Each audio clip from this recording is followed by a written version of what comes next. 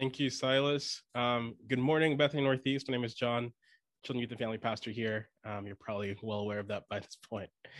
Man, I am just grateful that we can have moments that we pause and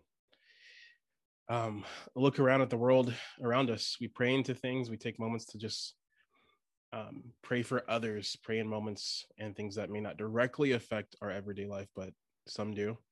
I just want to express I'm proud of that for Bethany and Bethany Northeast. And so it's an honor to be able to gather, even online, around with each other and just seek God as a community. And so this morning, super excited to share with you what God has put on my heart as we kind of come around, kind of come home. And I'm trying to use a baseball analogy. We round third coming home. I don't play baseball though. And we end and kind of wrap up our summer series. And I want to share a text with you. It's in Matthew. It's chapter 4, verses 1 through 11. So I'll read it for you, and then you'll also see it on the screen.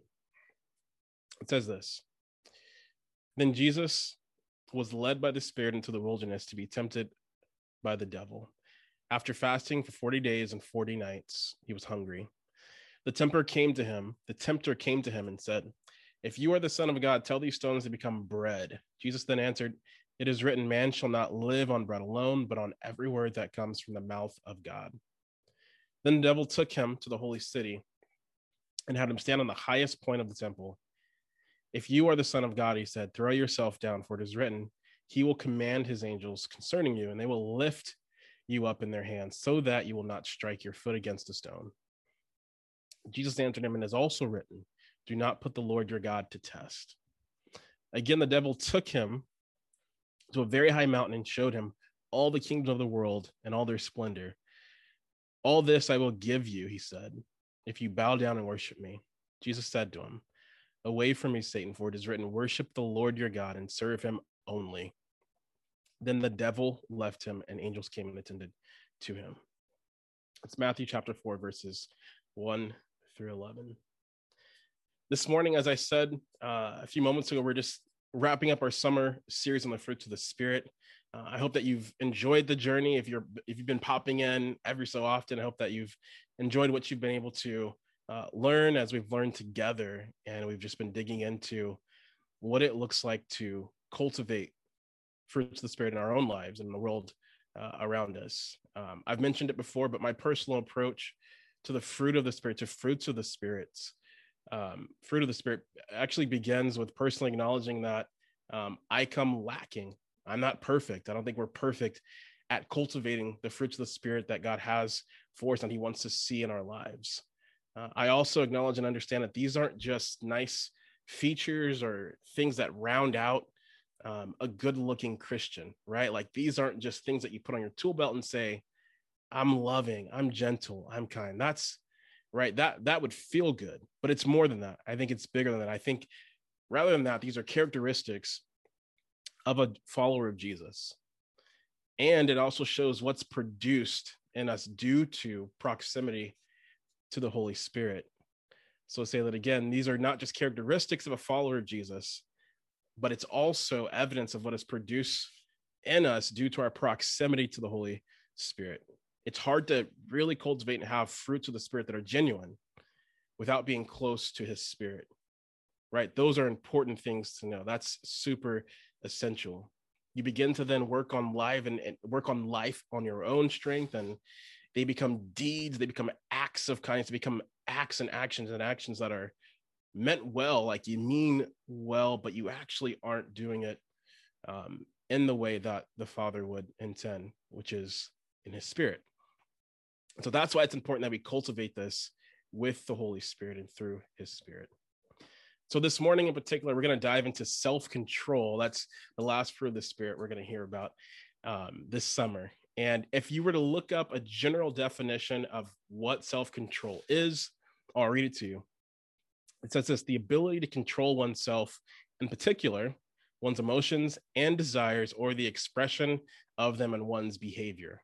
Especially, this is the great part, especially in difficult situations. I'd say it's the great part because it's super easy for me to have amazing control of self when I can control the world around me, when I can control the atmosphere, when I control the temperature, when I can control. You may have been around, you might be this person, or you might have been brought up by a person like this, or you might know someone like this. So you don't have to call them out in your mind. I don't want you to focus on that. But it's really easy to have self-control when situations aren't really pressing you, when it's not difficult. But when things do become difficult and we're pressed, that's when our self-control, and this definition, that's when it becomes challenging. So I'm going to show you something through, I think we learn best through the lens of children. So I want to show you a quick video of what it looks like for self-control to be kind of pressed or tried and tested. So take a look at this. The famous Stanford marshmallow experiment tests children's self-control. You have a choice. You can eat it now, totally cool. Or if you can wait till I get back, I'll give you a second marshmallow. I can do it. You can wait 10 minutes? Mm-hmm. Okay. Oh, by the way, if you want, you can use that cup to cover it up so you don't have to look at it. Good luck. Okay. Researchers showed that by putting a marshmallow in front of a kid and daring him not to eat it, you could tell if one day they'd be the next Steve Jobs or the next Steve Gutenberg. Oh. Now, in the original experiment, they just waited to see what happened, but I don't have the patience for that.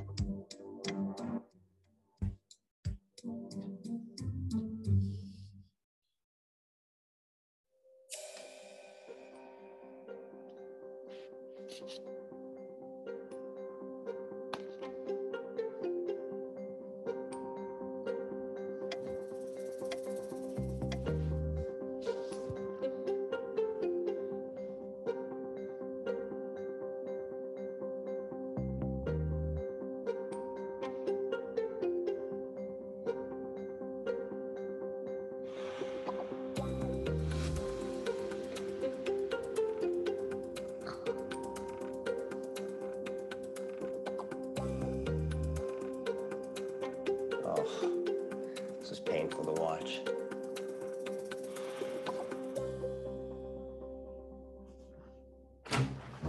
All right. Oh, you ate it. That's okay. I didn't eat it. I lifted the cup and it was gone. How'd you do? Good.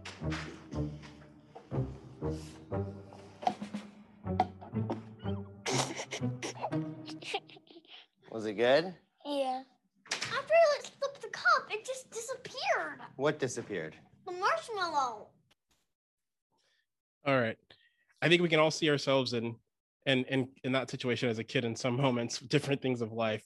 They're conducting a completely different experiment for other purposes, but in our context, I think sometimes self-control looks like restraint. That's one way to look at it, right? When I give the definition and then we look at it through the lens of the Bible, right? For example, in Proverbs 25 says this: a man without self-control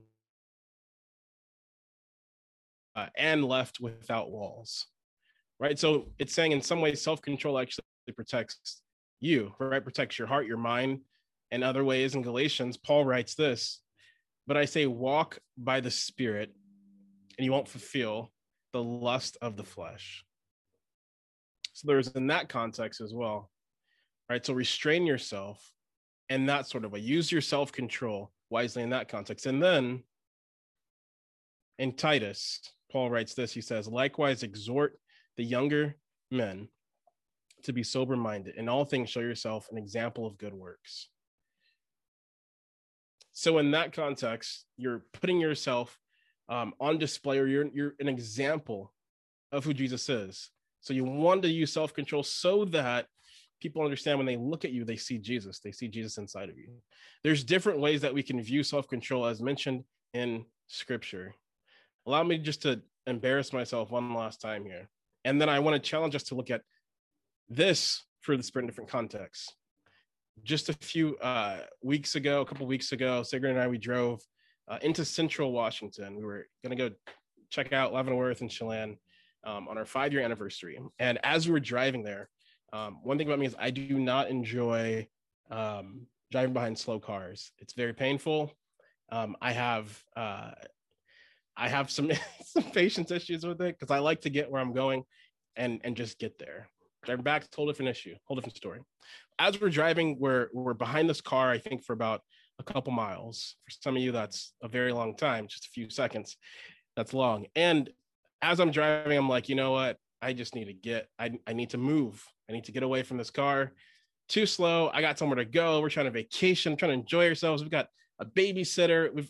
Everything is set. We need every single moment of time. I don't want to waste a minute. And as I signal, in real time, I signal and I'm about to just get over quickly and get in front. There was a car on the left that had a trailer that it was pulling. And as soon as I signal and I just inched to get over, the tire blew on the trailer, started to kind of do this action, kind of swift back and forth. Traffic slows, and then we're at a halt for a moment. And I thought, that is definitely not an example of self-restraint, because that was God's grace slowing me down in some ways. The car was fine. Everyone was okay. There was no accident. But I failed to actually put into practice self-control, and I didn't restrain myself from wanting to do that. Like I had to get over, and thank God I didn't, right? That could have been a terrible accident. That is an example of needing restraint and needing self-control. So here's the question that I have for you as I challenge you to look at this through another perspective and lens. If we understand self-control as defined, right? If we can see how scripture speaks to it, like what more do we need to be made aware of self-control so that we can cultivate this thing in our lives and in the lives around us? Here's a thought. Let's redefine self-control and let's look at it through this lens for this moment. Self-control is the discipline of stopping long enough to see God at work in our lives and the world around us, right? It's pausing to view the bigger picture. It's a bit deeper than simply just not doing what your flesh or your mind desires. I'll say it again. Self-control is the discipline of stopping long enough to see God at work in our life and the lives around us. It's pausing to view the bigger picture. There's a few points that I want you to just take home with you. You're already at home. I want you to just meditate on as you're at home. And the first one is this. It's an old story in the Bible. We've heard this. We've taught it in kids ministry and youth ministry for different purposes, but I want us to look at it differently. And it's a story of David and Bathsheba. See, David sees a married man. He sees a woman that's minding her own business. We'll leave it at that. We'll keep it PG. And he says, I want her on my time now. I don't care what it costs. I want her. And so he makes arrangements to have her. And during that situation, it actually causes him to then set up different plots and schemes to hide what he had done. We know the rest of that story. It ends terribly. And the point that I pull from that story is to explain to you this thing here, is that failure to understand the fruit of self-control will cause you to lose all control. Failure to understand the fruit of self-control can cause you to lose all control. David was a man in scripture that clearly did a lot of great things, right? We don't want to just beat on David for that one thing he did everyone knows about. He did a lot of great things. In this situation, I think he understood self-control. I think he chose to do something differently. I think when we choose to do something different and we fail to stay within the perimeters of self-control, we can lose all control, right? Trying to fix what we had done, trying to go and reverse time and then make a plot and a scheme to do this and to do that, ends up blowing up in our faces. So failure to understand truly the fruit of self-control can cause us to lose all control unnecessarily. I'm brought to another portion of scripture, Nehemiah. I don't know if you've studied Nehemiah before, but there's time in scripture where it says Nehemiah went back to Jerusalem to rebuild its walls after the Exodus. I think we all remember that story. While he and others were building the wall, armies from nearby started to attack them. Nehemiah showed self-control, right? He didn't fight back. I think you remember this. Instead, it says that he stationed some men to be guards while others worked. This was super important. Nehemiah knew that God would protect them.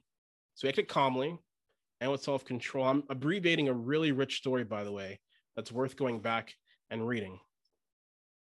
But Nehemiah acts calmly, right? And he doesn't react the way he wants to react because Nehemiah paused and said, here is the bigger picture. Here's what we have to do. We have a job to get done. It's bigger than me wanting to just act out of losing control and wanting to react vengeance on those that have hurt me or those around me. There's a bigger picture here. So the ability, and there's the point here, the ability to zoom out and see the bigger picture and its effects will help us to be more effective Christ followers and world changers. The ability to zoom out and see the bigger picture and its effects will help us to be more effective Christ followers and world changers. This is essential. I use that word world changer because I use it often in kids ministry. And I think it's a bigger picture because we often talk about changing the life around us, right? Changing our community and our families. And that needs time and that deserves attention. But I think it's also important to pause and go, what am I doing today? How am I using what God is cultivating inside of me to change the bigger perspective, to change the world? I know often we look at goals and how you set goals for the year and we go, okay, well, you got to start small, have small goals that you can build upon. But there is nothing wrong with having a large goal that causes you and that compels you to look at the bigger picture, to zoom out and pause and go, this isn't simply about not fulfilling a selfish flesh desire, but this is me in communion with God and the Holy Spirit going, what are you cultivating? How can I be a part of that? And what do I need to see? How do I see things how you see them, God? The ability to zoom out and see the bigger picture and its effects will help us to be more effective Christ followers and world changers. The scripture I read to us this morning was Matthew chapter 4, verses 1 through 11. Clearly, we've heard this. I know we hear this around a certain time of year, maybe twice a year, closer to Easter, but it's Jesus being tempted in the wilderness, right? He's after his 40-day, 40-night fast, he's tempted. And this is interesting to me that as he's tempted and as he's being brought, questions of desires and flesh desires and things that I'm sure his body was seeking to be fulfilled and fed, he paused and he didn't just say, I would have said, hey, I'm good. No, thanks. I can wait another day. I can wait another few days until I eat. It's good. Thanks, bro. Right? He didn't respond simply to his flesh desires in terms of turning Satan down. He actually responded with bigger picture scripture, right? In his mind, he wasn't just thinking about his flesh being fed or being a king on the world. He was actually responding with scripture that was already spoken. Yet he was then reciting them back to Satan to say, hey, this is bigger than me. This is bigger than this moment. This is bigger than what's happening in this tempting moment. His restraint wasn't just to deny his selfish desires, but it was to point Satan and show the world this is bigger. It's a bigger moment. The point is this, that cultivating self-control in our lives requires us to think deeply about the world around us. We understand the mission that Christ was on. We understand that Jesus came down as man and God at the same time. We understand what he was filled with. We understood what he could do. If you're really looking for self-control and restraint, try getting spit on as you're walking, literally being beat and abused. I get that. That is tough. But to have the spirit that lives inside of us tell us that although we desire these things, although we want and we have needs for these things that maybe aren't great in some ways, maybe some of them are good, but for us to just pause and go, you know what? I'm not only going to say no to those things, but I'm going to take a moment and pause and look at the world around me and look at the bigger picture. Right? We don't want to just be do-gooders. Don't do that. Don't do this. I have a couple of toddlers. You might have kids, or you might know of kids, you might be grandparents, or maybe you've done daycare before. It doesn't help to tell kids, don't do this, don't do that. You say that often, they begin to be white noise, right? You want to redirect in some ways. And I think what I would tell my 3-year-old, if he'd understand it, would be, hey, don't touch the stove. You're going to burn your fingers, which is going to hurt. You won't be able to play with your toys. Bigger picture. He can't understand at that age, right? But you get where I'm going with this. It's a little bit bigger than that. I want us to truly, the journey that we're on as we're cultivating these fruits of spirit is to look at the bigger picture and the world around us and go, it's bigger than us. It's bigger than my flesh desires. It's bigger than saying no to that thing that I don't need that I want to buy on Amazon. I'm preaching to myself sometimes because Amazon is really enticing. It's bigger than what I feel like I want and that I can benefit from. Restraint and self-control they have to cause us to look at the bigger picture and go, where can my money best be spent? Right? It's bigger than waking up and going, I don't have the time to really have devotion with God or have time to talk to God today, but I have time to get in that line and get some coffee. I can wake up early for that. Right? I'm not calling anyone out, but these are moments that we can think of alone, right? In our quiet time with God or time after this and just go, where do I need to pause and look at the bigger picture so that self-control, the fruit of the Spirit, is cultivated inside of me? And am I doing that work with the Spirit of God? If you do it on your own strength, we know the end of that story. So I want to challenge you today, friends, to cultivate self-control in your life so that you're compelled to think deeply about the world around you. Yes, about your family. Yes, about your community. But by and large, the world around you and the vision that God has placed in your heart for the world around you. I'm going to pray for us, and then I'm going to invite Andrew to come back up or come back on. He's not going to walk anywhere. God, thank you so much for this morning and this moments that we could just absorb how to cultivate self-control in our lives, in our hearts, in our spirits, in our bodies. God, we understand it's bigger than just denying a fleshly desire. It's bigger than saying no to something or a don't do list. But God, I believe with this fruit of the Spirit, in tandem with that, you're calling us to pause and not forget a moment to look at the world around us, the bigger picture. So God, as we cultivate this, as it's cultivated, as you do that work in our hearts and our minds, God, I pray that we will be an example for you. And God, I pray that this would be something that we're known for as a body, as a community. We thank you in Jesus' name. Amen.